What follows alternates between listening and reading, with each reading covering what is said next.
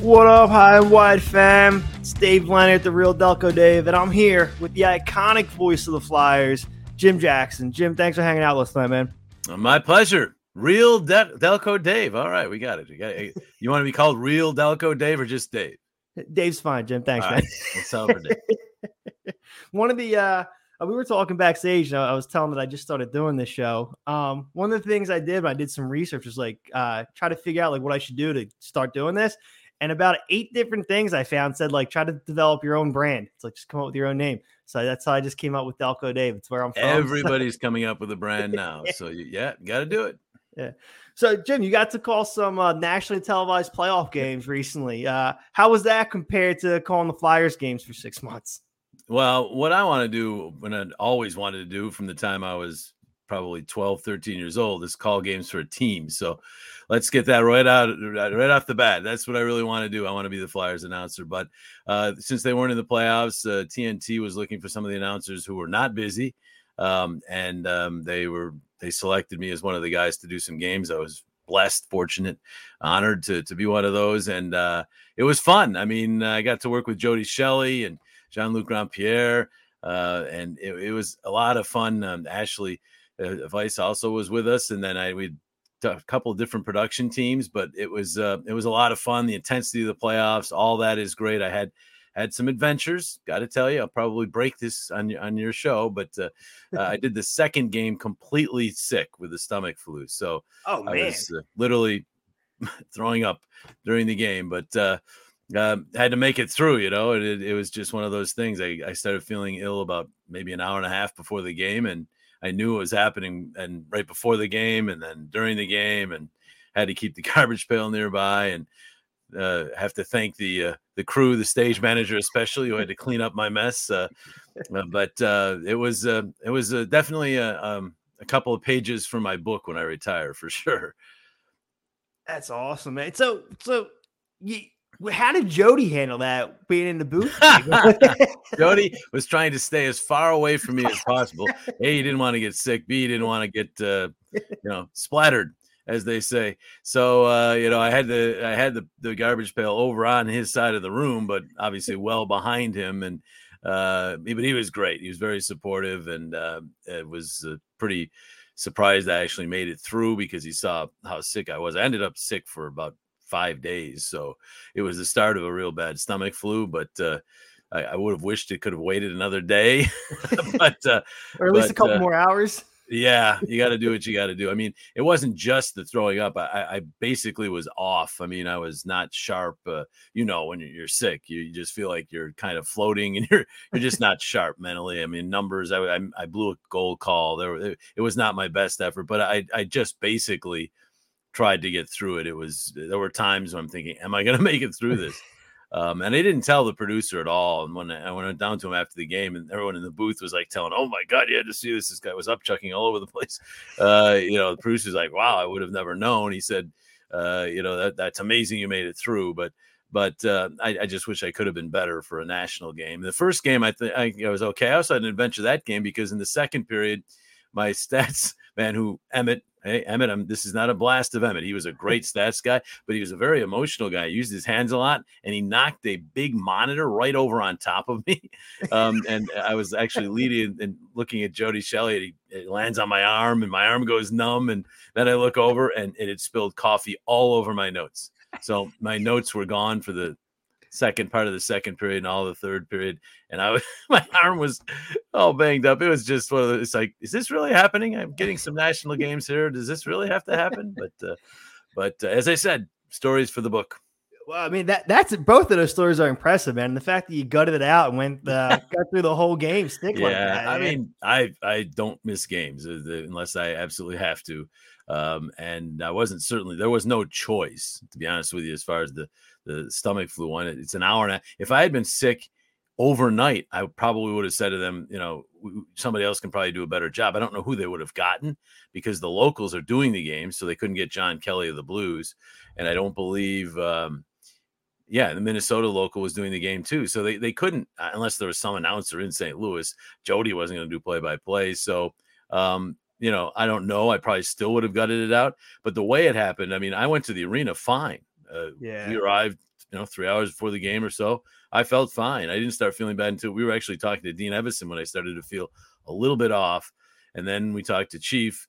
And by the time we were talking to Chief, I was starting to feel really weird. And then on the elevator ride up, I knew what was happening. It's like, this is going to be a stomach thing. And then it was just a matter of trying to have the stuff happen while we were not actually on the air. And we were able to do that. I was able to do it during breaks. So, just a weird afternoon and evening for sure. And then I wasn't sure I was going to be able to get home the next day because I was still really sick the next day. But I said, I can't sit here. I mean, TNT was nice enough to say, hey, stay there as long as you want until you get better. But I had to get home. So I basically just didn't eat or drink anything for about 12 hours because I didn't want to be sick on the plane. So I went home a dehydrated mess is what I did. And then I spent 2 or 3 days at home not feeling well. And now my son's sick. So I guess I gave it to him. Man. I don't know. But so it's one of these things, you deal with it. You can control some things in life, Dave. You can't control others. And I couldn't control that. So all I could do is do my best. My best wasn't great, but I got through it. Oh, I'm sure it was great. I'll have to go back and watch that game now because I'm not going to laugh. You'll be able to see me miscall the goal by Jordan Kyrou. I called him Brendan Saad. I mean, there were little things that I know. My voice also by the end of the game was starting to get a little. When your acid's going up, your vocal cords not the best thing. So I think my voice was starting to get a little weak, and I was struggling with numbers and just wasn't sharp. Directions were coming in from the producer, and it was taking me like an extra 2 or 3 seconds to like, okay, we got to do this. I threw a flyers in there. You may remember that.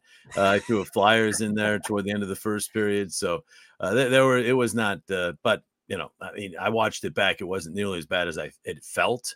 Yeah, I was saying I watched both of them. Yeah. After we confirmed this, I went and watched both of the games again. I'm like, I just want to watch them. See if I noticed anything or ask you. I don't think I picked up really on anything. So yeah, well, that's good to know, I guess. But it was still a great experience. I loved working with Jody and John Luke and Ashley. Great people and very good at what they do. Great production teams, and it was a series. Really, I was really looking forward to. We thought we were going to have really close games. First game that I did, game 3, wasn't all that close, but game 4. Well, I was struggling along, but it was still a good game, and wasn't decided till pretty late. And the crowd was going crazy in that game 4. And it reminded me, this is playoff hockey. I haven't done a game or hadn't done a playoff game in person since 2018 because the Flyers missed in 19. 2020 was the bubble. So we did the games from the Wells Fargo Center. From the games were in Toronto, of course. Then they didn't make the playoffs last year or this year. So, it had been since 2018 since I'd been in that electric atmosphere that is the Stanley Cup playoffs. And there's nothing quite like it. And I've been watching the game since, and it's just a spectacular first round for the NHL. So many great storylines. The crowds have been tremendous. And to be part of that in a small way was a lot of fun. Yeah, I think this is exactly the kind of playoffs the NHL wanted and needed. With everything that's going on the last few years, this first round of the playoffs has been absolutely exceptional, I think. I mean, 5 Game 7s over the weekend. I mean, with the exception of the Avs sweeping the Predators without UC Saros, like I don't think Nashville had much of a chance without Saros in there. But just about every series has lived up to expectations, I believe. Yeah, and even that sweep just showed how good that team can be and how good Cale Makar in particular can be. So, there was even something to watch that series for, even though you knew Colorado was going to win it. I'd be wary, though, of St. Louis. I know they swept them last year, but that's a deep, deep team. 9 20-goal scorers. If Binnington, who took over during this series, is right, they're going to get the goaltending. Their defense is a little banged up, but Chief was a maestro in that series. I mean, he coached. He made all the right moves. He had a meeting before Game 4 where he really laid into his team and his ways. We had a tough meeting. And I asked him, I said, did you do most of the talking? He goes, yes. And, they just played so well in Game 4 and took the series over. They didn't lose again. So he's one heck of a coach. Obviously, he's already won a cup, and he's matured as a coach, too, since his days in Philadelphia. You can tell he's got that command, that presence. He's completely in control of the situation.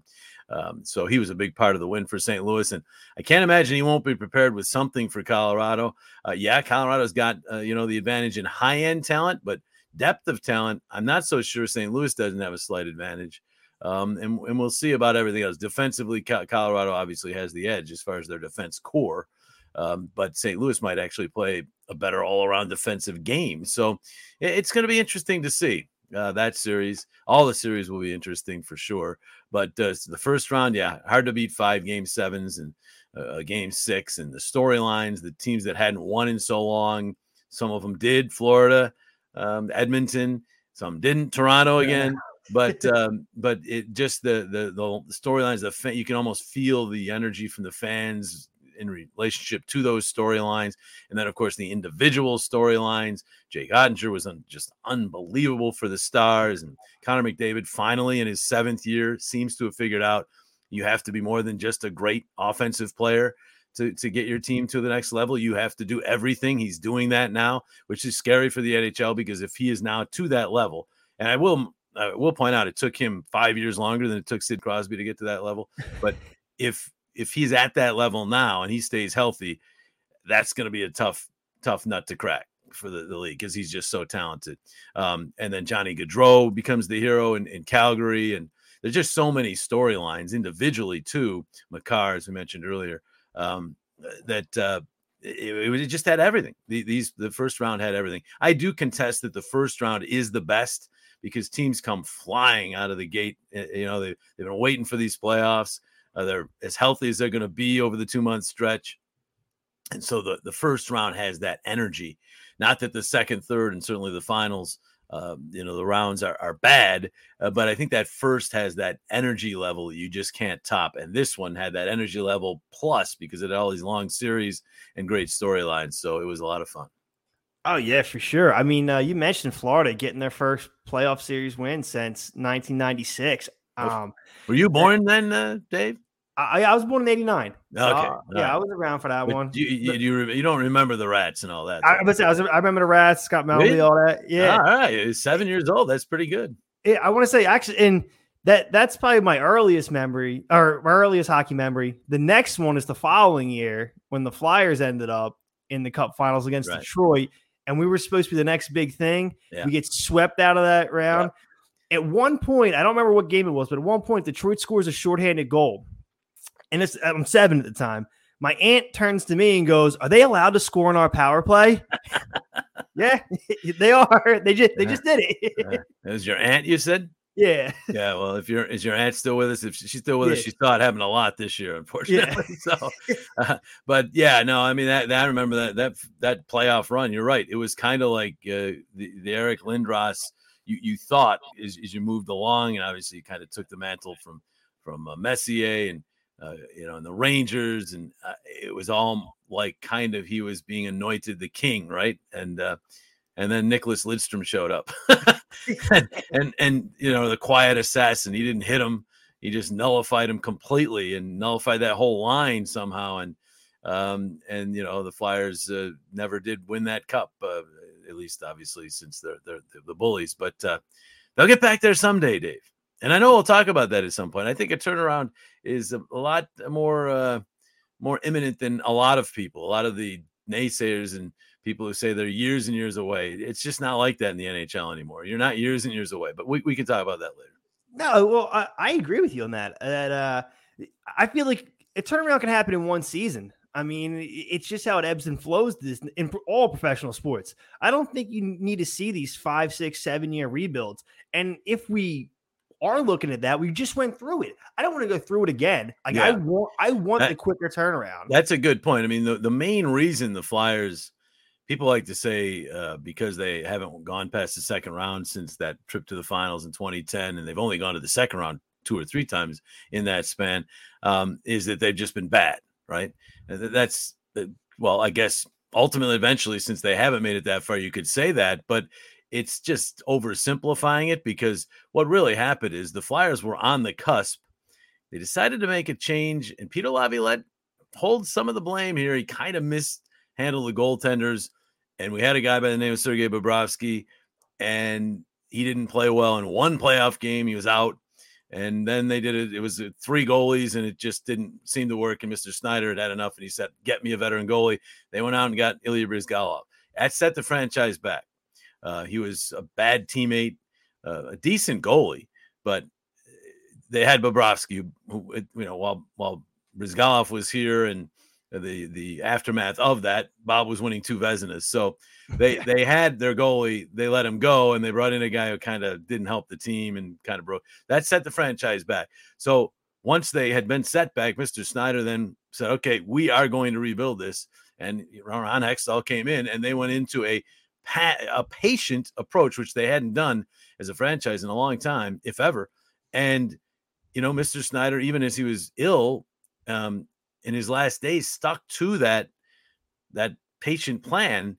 And, it looked like it was paying off in 2020. I mean, they bring in Alain Vigneault, and from mid-November to mid-March until the pause, we were tied for second in the NHL in points. Now, that's not a streak.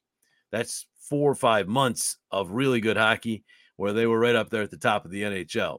And it certainly looked like the Provorovs, the Sanheims, the Konechny's, the Carter Harts, that whole group of young players, they were maturing, and the veterans, the Girouxs, the Voraceks, the Couturiers were still young enough that this was coming together, and that was going to be it. Now, they did make it to the second round in the bubble, but the bubble I almost throw out.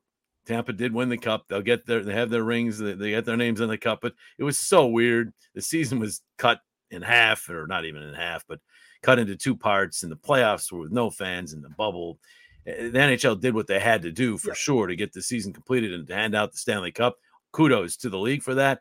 But it's hard to compare that to what we're watching now with the craziness of the fans and all that you're watching in a full season and all that. So, they made it to the second round, lost in 7 games, but 3 of them were overtime wins. They really weren't as close to the Islanders as 7 games would appear, I don't think.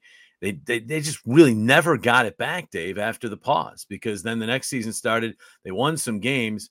Niskanen surprised the hell out of everybody by retiring, and they didn't quite replace him. And then COVID hit, and they never recovered. And then this year happened where, Chuck Fletcher went out and tried to kind of get back to that team by making changes, bringing in Ryan Ellis to be the Niskanen, bringing in some other players to get bigger, like just a line in, and also Cam Atkinson to get some shooters. And I thought they were pretty good moves. And then he never got to see that team play because Ellis was hurt. Couturier got hurt early. Hayes was not healthy when he came back, wasn't healthy until the very end. So they really didn't even have, it wasn't like they didn't have their full team. They didn't. They had Hayes, Couturier, and Ellis for 1 game down in Dallas, which was the last game for Ellis, the first game for Hayes, and Couturier was already banged up, but playing. But they never had those guys. They never had, Farabee missed tons of time. They had just about almost 500 man games lost to injury.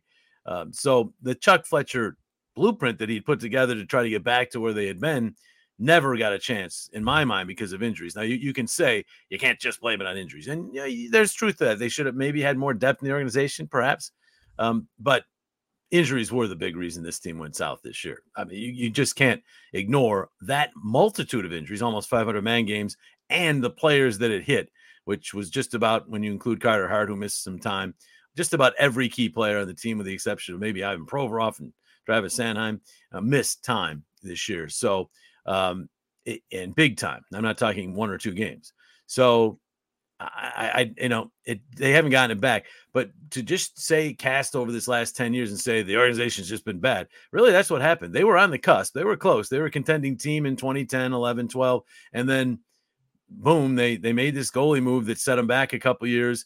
They finally said, okay, we're going to really rebuild it. They do some drafting. They get these players in. It seems to be on the upswing. And then COVID kind of got in the way, and they just never really been able to recover. So it's been a weird stretch. But if you think back to 06-07, that team was actually worse than this year's team record-wise. The very next year, they made the playoffs. And 2 years after that, they went to the Stanley Cup Finals. And the system, while a little different, but basically the same. Hard salary cap with free agency pretty much the same as it was then. So it can be done. I mean, Paul Holmgren was masterful in getting that thing turned around. He brought in some pretty good players, Timonen, Hartnell, Briere, Marty Biron in goal, some others. He was masterful in that, and Chuck Fletcher's going to have to make some good moves, but you can turn it around. and you can turn around quickly. The Rangers were expected to do. They even sent out a message to their fans about be ready for a rebuild. It's going to take a little while, and they're already in the second round of the playoffs, less than 2 years after they sent that letter out, I think. So the turnarounds can be much more quick, much faster than people think. So have hope along those lines, Flyer fans. Yeah, absolutely. You mentioned the 06-07 and the I try not to mention that season too often, but yeah. But no, that's exactly what gives me hope is that season. I remember that terrible season. That was the season everybody just stood around and watched Forsberg dazzle everybody. That was it. It was a one-man show for the most part. Well, no, he was already hurt by that time. The ankle. Yeah, that was the skate year too. Yeah, you're thinking 05, right out of the lockout in 05-06. The first 20 games, he Knubel and Gagne, I think that was the best line. That might have been better than even the Legion of Doom in terms of production. Those first 20 games, because Peter Forsberg was, and then his ankle started bothering him. And by 06-07, he was not a sure thing to be in, and he's in and out of the lineup, and Hitchcock, it was gone. It went downhill fast in 06-07. They changed GMs, they changed everything early in the year, and I remember we were doing promos talking about prospects like in November. So we were already looking to the future. And so that way it was a tough year. I mean, they just didn't win a lot of games, and you weren't at any point thinking they were going to be a playoff team. So the very next year they were in the playoffs. They lost, but they were in the playoffs. And then you think, no, actually they didn't lose. They won, and they moved on. Then they went to the conference finals 2 years after that to 2010 to the Stanley Cup finals. So the bottom line is you aren't looking at, they're going to be in last place for 5 years. It's not necessary. Now, they could be that if they don't make the right moves. They've got to make some moves. They're going to have to be very creative with the salary cap. More important than even that, though, is they have to have these young players actually take the steps, which I was so happy to see Travis Sanheim do that this year. I thought toward the end of the year, I was seeing it from Travis Konechny as well. Even Ivan Provorov for last 20 games were much better than the 20 games previous to that. Maybe it's because, the season was done and there's no pressure on, whatever. But those players, Carter Hart certainly is vital to that. And now the young group coming in, the Cam Yorks and those players, they all have to be able to take a bigger bite out of this team. And then Chuck Fletcher might have to also be creative. Some of those guys might not be here because he might have to move some people out in order to bring in a real bona fide special teams dynamo or offensive dynamo. Johnny Gaudreau, for instance, who might be outpricing himself at this point. But the bottom line is there's things that can be done to get this turned around. But one of the things that has to absolutely happen are those young players have to be A, healthy, and B, taking bigger bites out of the team. So if that happens, Carter Hart right at the top of that list. I liked what I saw from Carter this year until he got hurt there toward the end.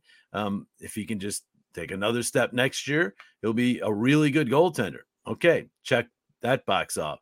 Defensively, Ryan Ellis getting healthy is really, really important. I liked what I heard from the end of the season stuff where it looks like they have a definite plan now. He knows what it was. It was a lot of things, and that he can get better and be ready for next year. You put Ellis in with Provorov, and all of a sudden everything kind of settles into place pretty well on defense.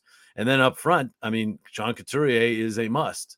They have to have him. He's their best all-around forward, has been for 5-6 years.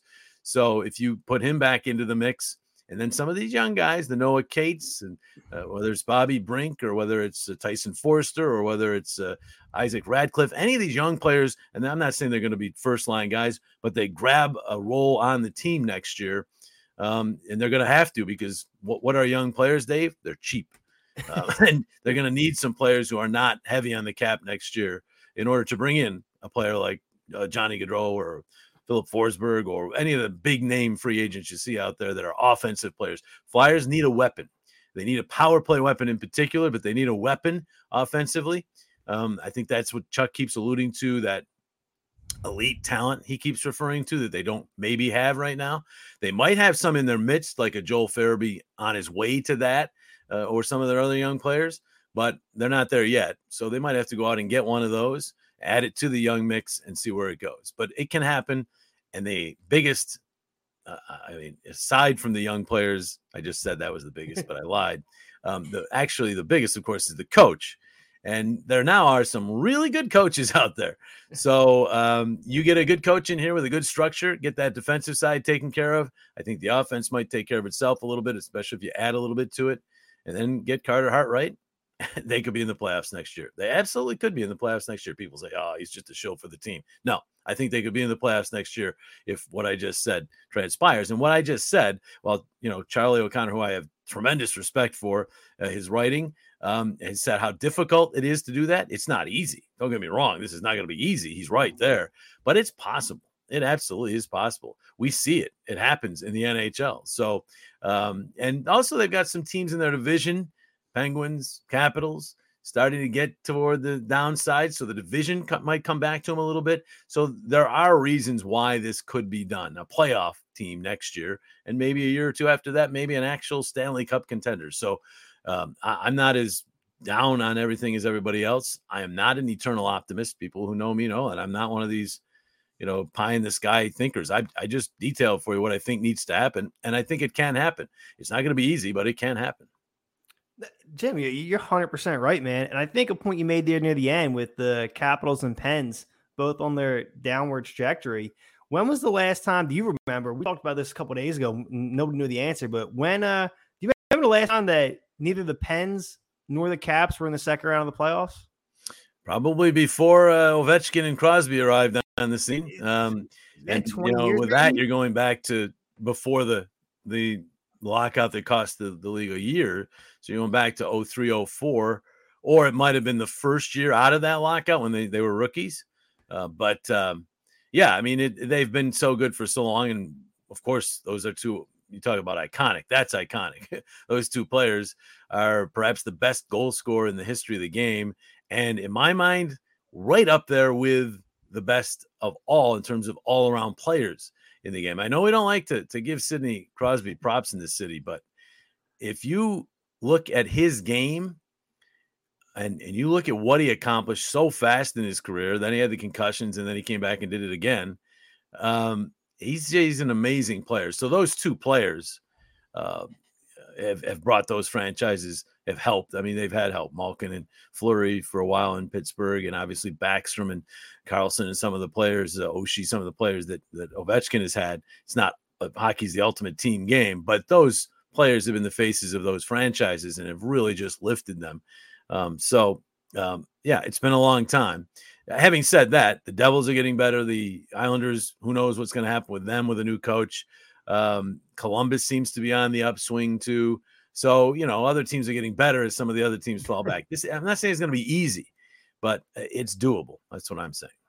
100%. And I think it would kind of be poetic to have Philip Forsberg come back and kind of be like, it'd be like the third chapter of this Flyers-Forsberg story that's being written. The Forsberg involved in the trade with Lindros and how that goes down. Then Forsberg returns back to Philly. That leads to one of the worst seasons in franchise history. But at the same time, we come out of that stronger and end up having some solid runs. Right? I just feel like Philip Forsberg coming back would you just be like poetic if he becomes the superstar that elevates us back to contender status? I just don't think Nashville can let him go.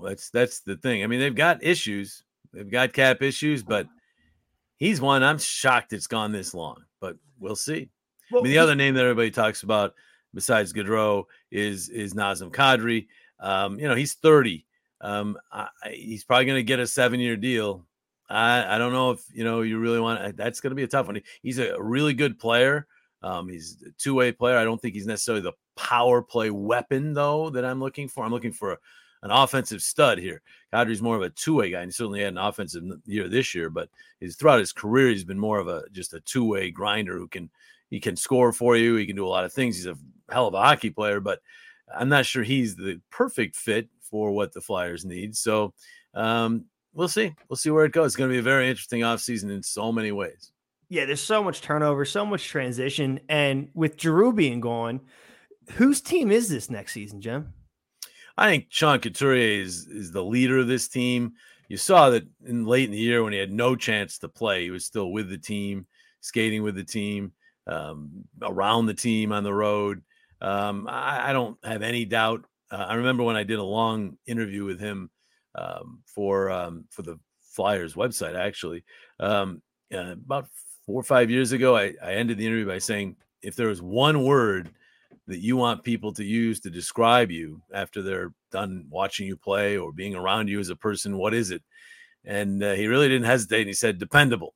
And so outside of injuries, which have cut into it, he's very dependable player when he plays. And that's what you want in a captain. So, I don't, they could go younger. They could go Provorov or something like that. But to me, I think Couturier is, he's right at about his age 30 season now. So he's the leader, but it's really going to be about some of these young players taking bigger bites out of the team, not necessarily being captain, but being bigger bites out of the team and obviously playing well enough to be able to do that.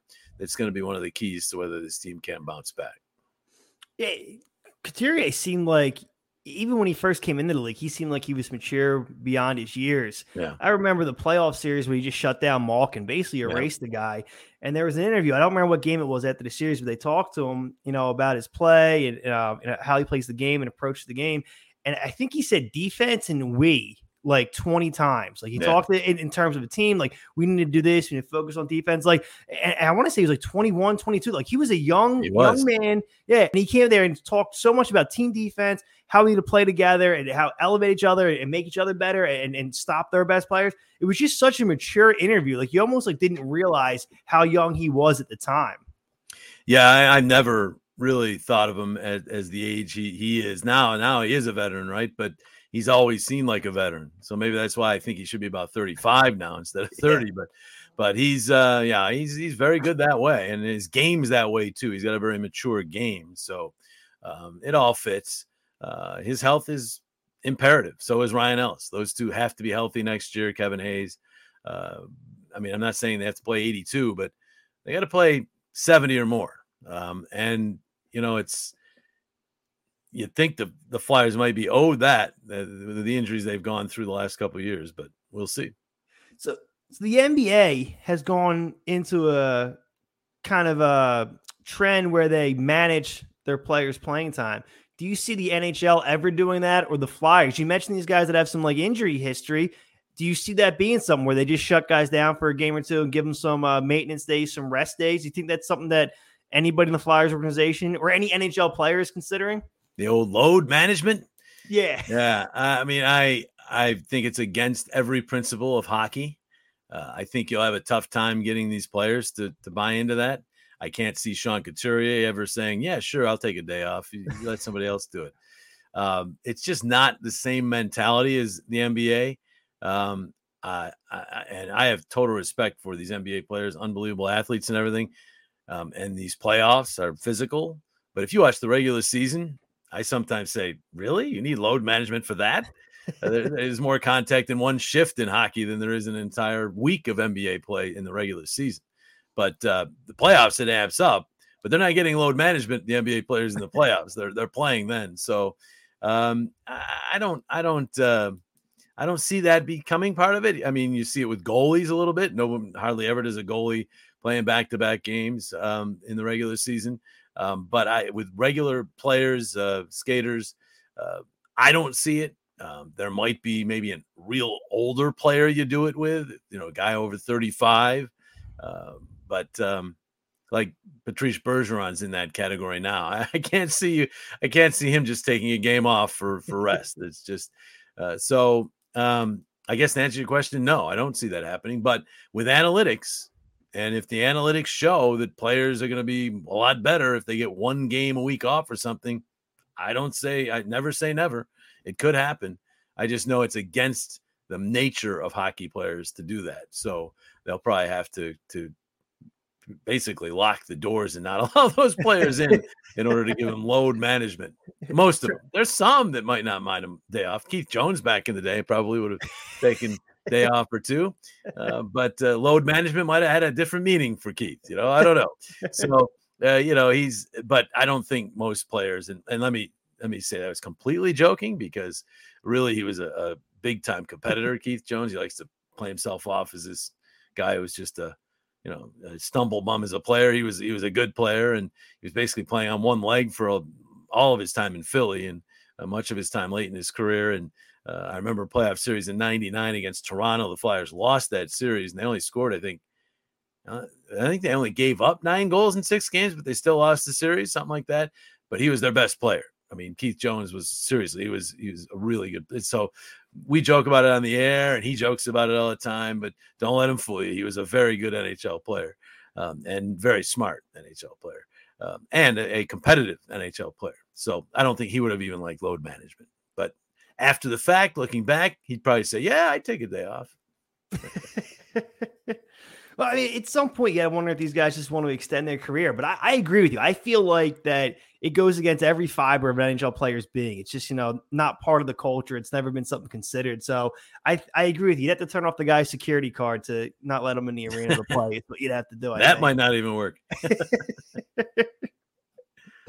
But you mentioned Bergeron and the Bruins, and I just realized that's another team that didn't make it out of the first round. So the Caps, the Penguins, and the Bruins all out in the first round of the Eastern Conference playoffs. So this is truly, I think, a season of turnover. Is this going to be Florida's conference going forward, you think? Well, they're going to have enough trouble getting by the next round. Tampa Bay Lightning, I wouldn't write those even with Braden Point banged up. I wouldn't write those Lightning off. They might take them 7 again, but that guy in net and with Victor Hedman, who, Cale Makar, Roman Josi, both had historic seasons. I still take Victor Hedman. If you tell me right now, what defenseman do you want to win one game with? It's Victor Hedman. So you give me him and you give me Stamkos and all the weapons they have up front, even without Point, Kucherov, and all the rest. Let's see if they can beat Tampa before we start anointing Florida in charge of the Eastern Conference. Right now, Tampa's in charge of the Eastern Conference. They're in charge of the NHL. They've won the last 2 cups, and they just knocked off a very good Toronto team. So I think we might want to wait on the Florida. Florida struggled to beat Washington. They won in 6. Good for Claude Giroux, a big part of that win. But they didn't play their brand of hockey for most of that series. So their brand of hockey isn't playoff hockey. And they're going to have to prove to me that they can now beat an even better team than Washington playing playoff hockey. And Tampa's going to make them do that. Should be a great series. Those 2 teams hate each other. Hate makes for good hockey. So that should be a real fun series to watch. Tons of skill too, obviously, but it's going to be a war out there. Lomberg's going to be out there stirring things up for Florida. So anyhow, I just want to get you there, Dave. Just hold on with the plaudits for Florida. They just won their first playoff series, as you said, since 1996. I don't think we can quite anoint them champions of the East just yet. What your point is, though, about Pittsburgh and Washington and Boston is at least true about Boston, but Pittsburgh and Washington haven't made it out of the first round in 4 years. Washington hasn't made it out of the first round since they won the Cup. Pittsburgh hasn't made it out of the first round, I don't believe, right, since they won the Cup. So this isn't new for them to lose in the first round. They're both still good teams, but their key players are mid-30s and up. And that is problematic, obviously. The fall off, I think you're going to see in the regular season. They're going to miss the playoffs one of these years, one of those 2 teams, maybe both. I don't think they've necessarily fallen off yet. I mean, Sidney Crosby hasn't fallen off at all if you watch him play. And Ovi, he's scored 50 goals again. So those 2 are still going strong. But, Father Time waits for no one. So they're going to start to slip at some point. The other players around them have begun to with injuries and the like. Malkin is certainly not the player he once was, I don't think. Letang was just as good this year as ever, but they can't probably bring both of them back. They're both free agents. And then for Washington, your TJ Oshie's and players of that ilk are getting up there too. So the time's going to come for them. For Boston, of course, it's Bergeron. It's all about Bergeron. I mean, he's so important to that team, and we don't know yet. He didn't seem today in his comments to make any kind of grand statement. He just said he wants to play in Boston. So does that mean he's going to retire, or does that mean he's going to sign a cheap contract to stay in Boston? We'll see. But he is, even at his age now, vital to that team. So yeah, it's I get what you're saying. The winds of change are brewing in the Eastern Conference, but I don't think they've blown quite yet, especially for Florida, because they have to beat that number 1 team. And now they get their shot, and it'll be fun to watch them try. Yeah, I'm with you 100%. That series is going to be incredible. And I mean, if you get the 2-time Stanley Cup champ, that's obviously their conference till it's not. It's their league until it's not, right? To quote Ric Flair, to be the man, you got to beat the man. And right now, Tampa Bay is the man in the NHL. Yeah, Charlie Manuel said that. Oh, I guess it was Ric Flair. Yeah. But I will say, I was talking to some people about this. Tampa has a ton of mileage on them right now over these last few seasons. They've played a ton of games, and at some point that adds up. I mean, there's a reason we haven't seen anybody win 3 in a row since the 80s. So it's not like it's an easy thing to do. But no, absolutely. But I just watched them in Game 7 against Toronto. And I mean, they've done it in like 7 straight games. What are they giving up? 2 goals in their last 7 closeout games or something like that? I mean, Vasilevsky has 5 shutouts in his last 6 closeout games. What is it? That's just insane. And Toronto was, I mean, this was not, I think why Toronto is kind of getting a free pass from the media this year as opposed to last year when they blew 3-1 series lead to Montreal and all their other failures in the first round, is because they actually played really well in this series. I mean, they are at their peak, Toronto. Austin Matthews is flying. Mitch Marner got over his demons early in that series. Flying. Nylander had his ups and downs, but still a major force. Oh, they have Riley. Campbell played fine in that series. He wasn't the problem. So, they got Toronto. I'd say at their best, the best they've been in a long time, and they still beat them. So I don't know if Florida's as good as what Tampa just beat. They were regular season hockey. Florida's amazing, but there's a difference, Dave, between what you see in the regular season and the playoffs. You saw it. We all see it. And while there's still higher scoring than usual in these playoffs, much of that I think has to do with more penalties being called than usual in the playoffs. The actual 5-on-5 hockey is still a grinded out affair. You just watch Calgary, Dallas, right? It's a grinded out affair, and you have to battle for every inch. I'm not still 100% sure Florida's built for that. We'll see. They're certainly a uber talented team. They've got a defense core with Ekblad back in the mix, although we're not sure about his health, but that's certainly good. Uyghur's got to play better. If they're going to beat Tampa, he's got to be way better.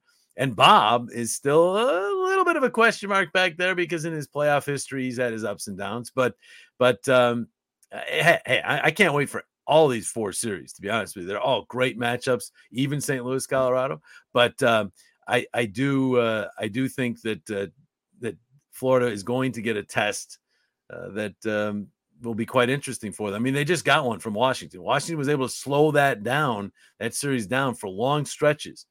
Not quite enough to win the series, but hey, they went 6 in overtime, so it's like it was pretty much a 7-game series. So it was a tough go for Florida for long stretches in that series. And I think Tampa knows how to do that. They know, we think of Tampa and we think of Kucherov and Stamkos and Point and all the goals and all, but they're really in their big games in the playoffs over these last 3 years. What have they done? They have just shut the other team down.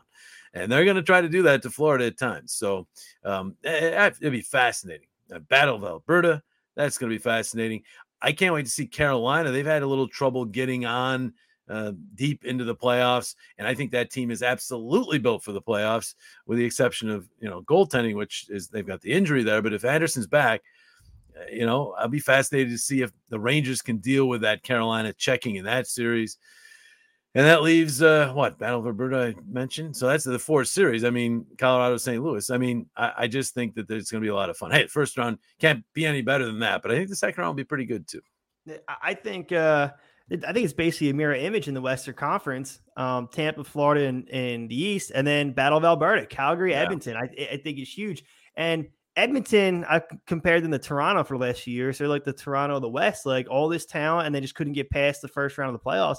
They did. Toronto came up short, but Edmonton went to 7. They closed out the Kings, a team that'd been a playoff performer for a decade plus now. They were able to close them out. Do you think that's the confident boost? You mentioned McDavid earlier in the show. Do you think that's what they needed? Like, if the monkey's off their back now, or is Edmonton about to elevate their game even further? It can go one of 2 ways, Dave.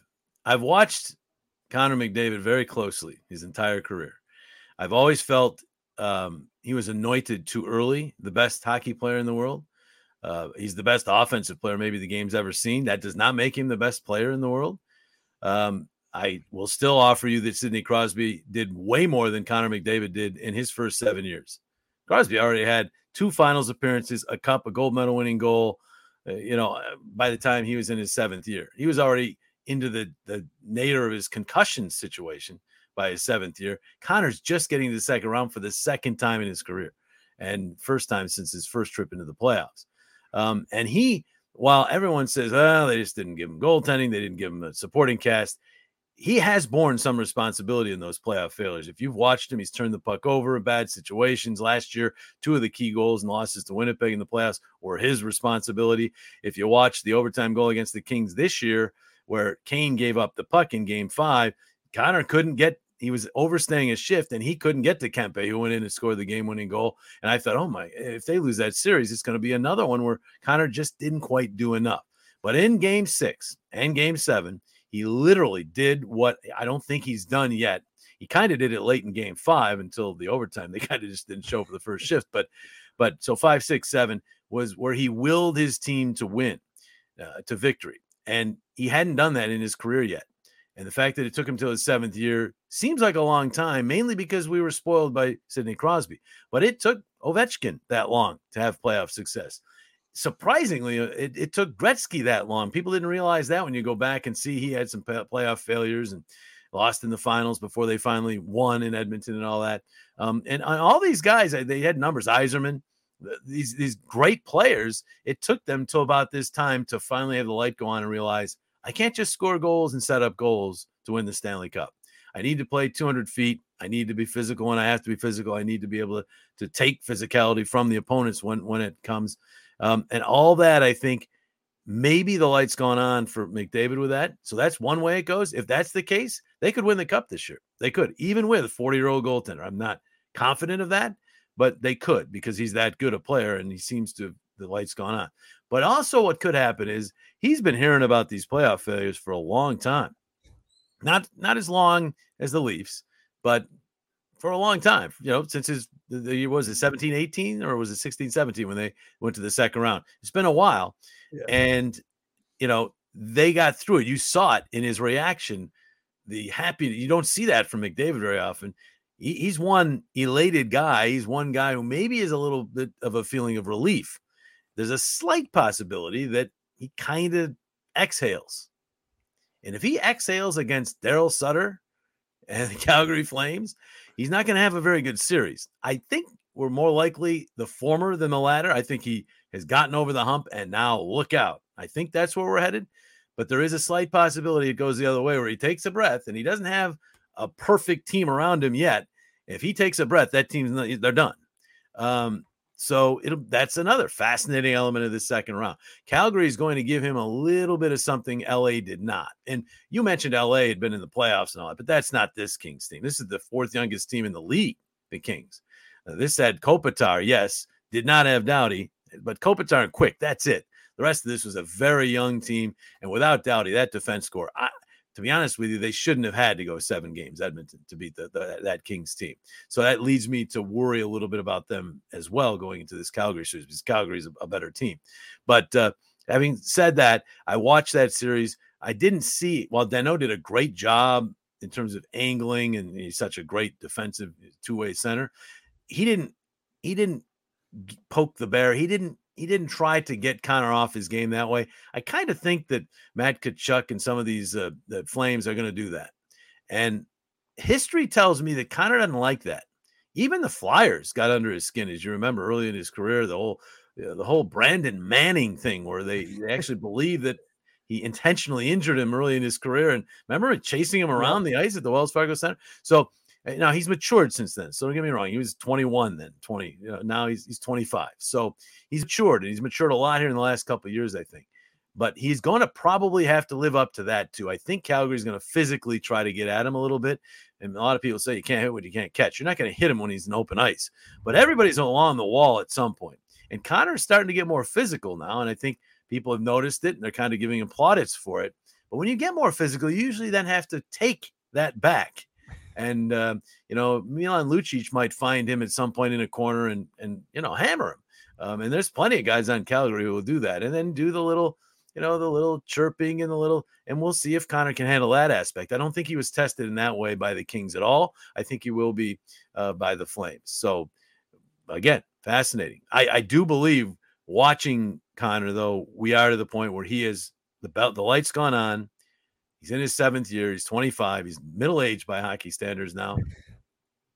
I think he might be ready to take that next step. I'm not sure his team is quite ready, but I think he's ready to be that all-around leader, the player, the guy who's got all. Steve Yzerman was much the same way for first half of his career. Was an offensive whiz, put up ridiculous numbers, but he didn't really care too much about his own end of the ice. He'll tell you this.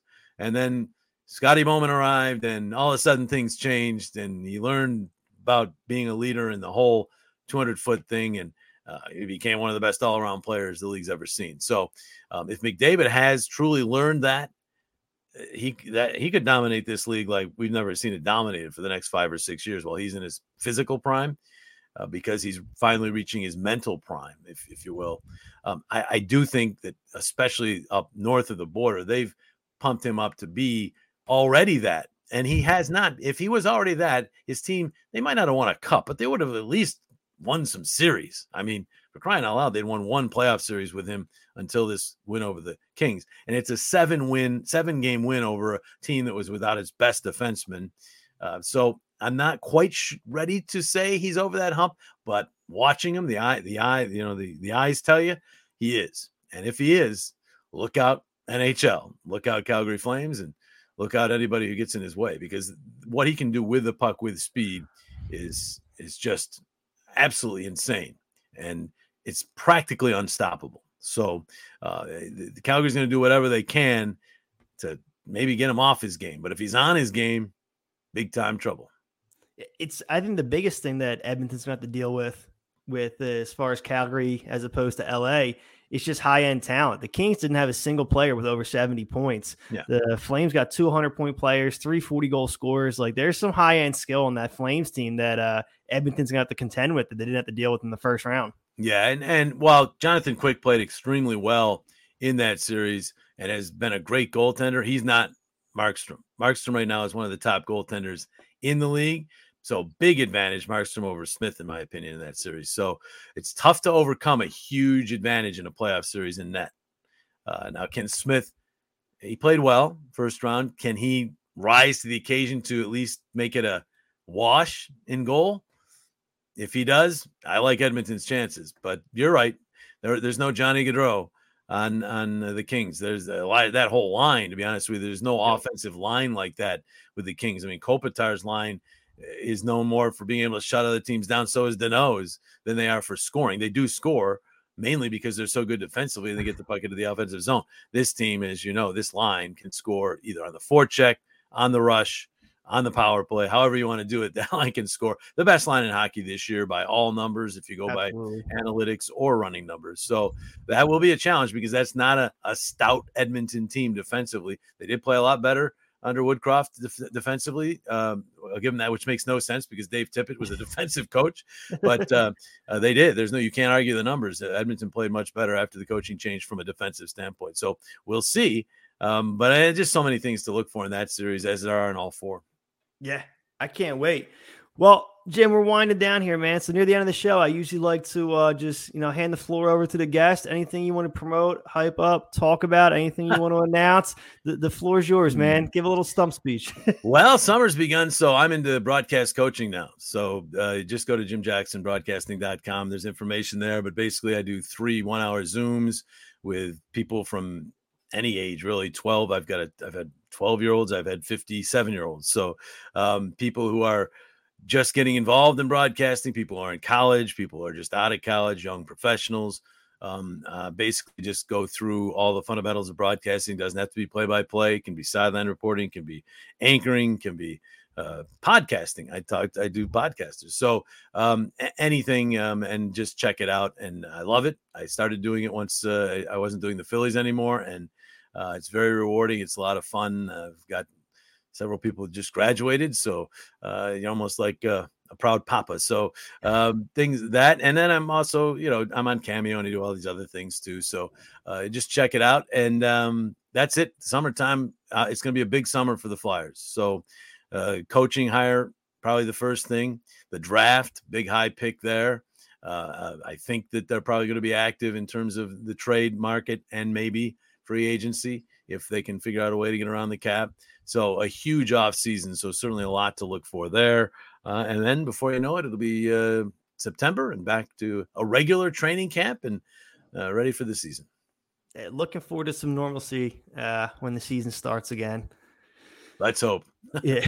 Not been much normal about the last 2.5 years. That's for sure. No, absolutely not. Well, for Jim Jackson, I'm Dave Leonard, the Real Delco Dave. Thanks for hanging out with us, guys.